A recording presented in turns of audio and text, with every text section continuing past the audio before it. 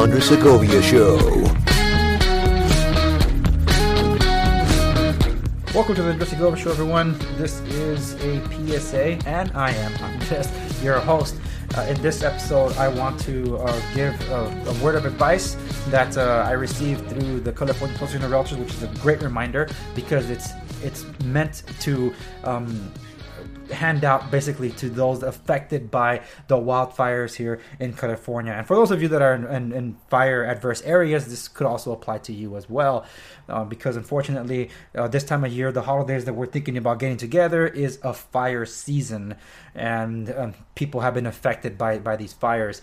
So one of the unfortunate things that we have here in the United States as a whole is that whenever there are natural disasters, an act of God and such, whether it's a hurricane, an earthquake, tornadoes, or in this case wildfires, there's always a symptom of looters, those that just try to take advantage of those that have lost and basically kick them while they're down, throw salt on the wound, insult them while they're at it because they're taking away more of the stuff that survived and they want to keep it for themselves. It's an unfortunate thing because one of the biggest stories that came out of the Japanese tsunami earthquake incident about a decade ago was that there was not one reported case of looting. So why is that a problem here in this country? Some of you already know the answer. That's not what I'm going to get into. But what the point is that there are looters and also scammers. And scammers, unfortunately, take advantage of people when they're at their most vulnerable. So if you have a house that suffered from damage from a wildfire, here are 3 little steps that you can take to protect yourself. Because the one that's going to look after yourself the most is yourself. Not the government, not in insurance. They're there for a reason, of course, and they'll do what they can. But the one that has your interest first and foremost is yourself. So 1, make sure that whoever's inspecting your home is legitimate.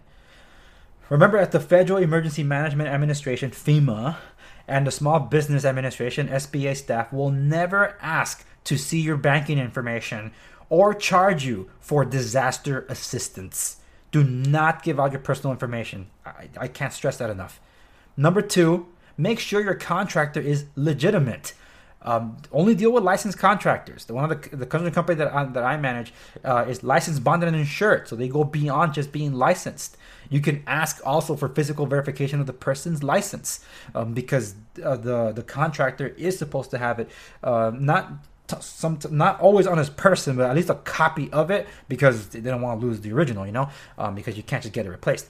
So at least to prove that they have an active license, and if they have employees, to also have workman's comp that protects their employees, because the last thing you want is for an employee that injures themselves or that has an incident on the property being repaired or reconstructed, ends up suing both the contractor and yourself. That's not a headache that you want. You want to make sure that the contractor that has employees does have workman's comp. If they're a sole contractor, they are not obligated to have workers' comp. Just throwing that out there.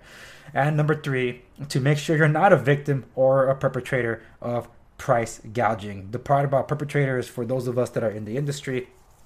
So for my fellow agents, hopefully you're understanding the situation. I know about supply and demand, and there's also something about all take into consideration the situation people are in. So just be aware of those price gouging laws prohibit raising rental housing, for example, by more than 10% following the declaration of a state of emergency. Please note that price gouging is a complicated issue. So for more details, visit the California Attorney General's website at, you know what, this is a long link. I'll still read it out, but I'm going to leave it linked on the show notes accompanying this episode so you can check it out there. It's oag.ca.gov/consumers/price gouging during disasters. One long sentence, I know, but I'll leave that link for you to also pull it up. So that's my PSA for all of you. I hope you're all safe, and if you were affected by the fires, our thoughts and prayers are with you. We're looking forward to seeing you get back on your feet. And for those agents that are in the area, please, let's do our part and help our neighbors that are in need. So thank you so much for tuning into this PSA. The Andres Segovia Show continues every Monday, and I hope that you tune in then. Until next time, this is Andres signing out.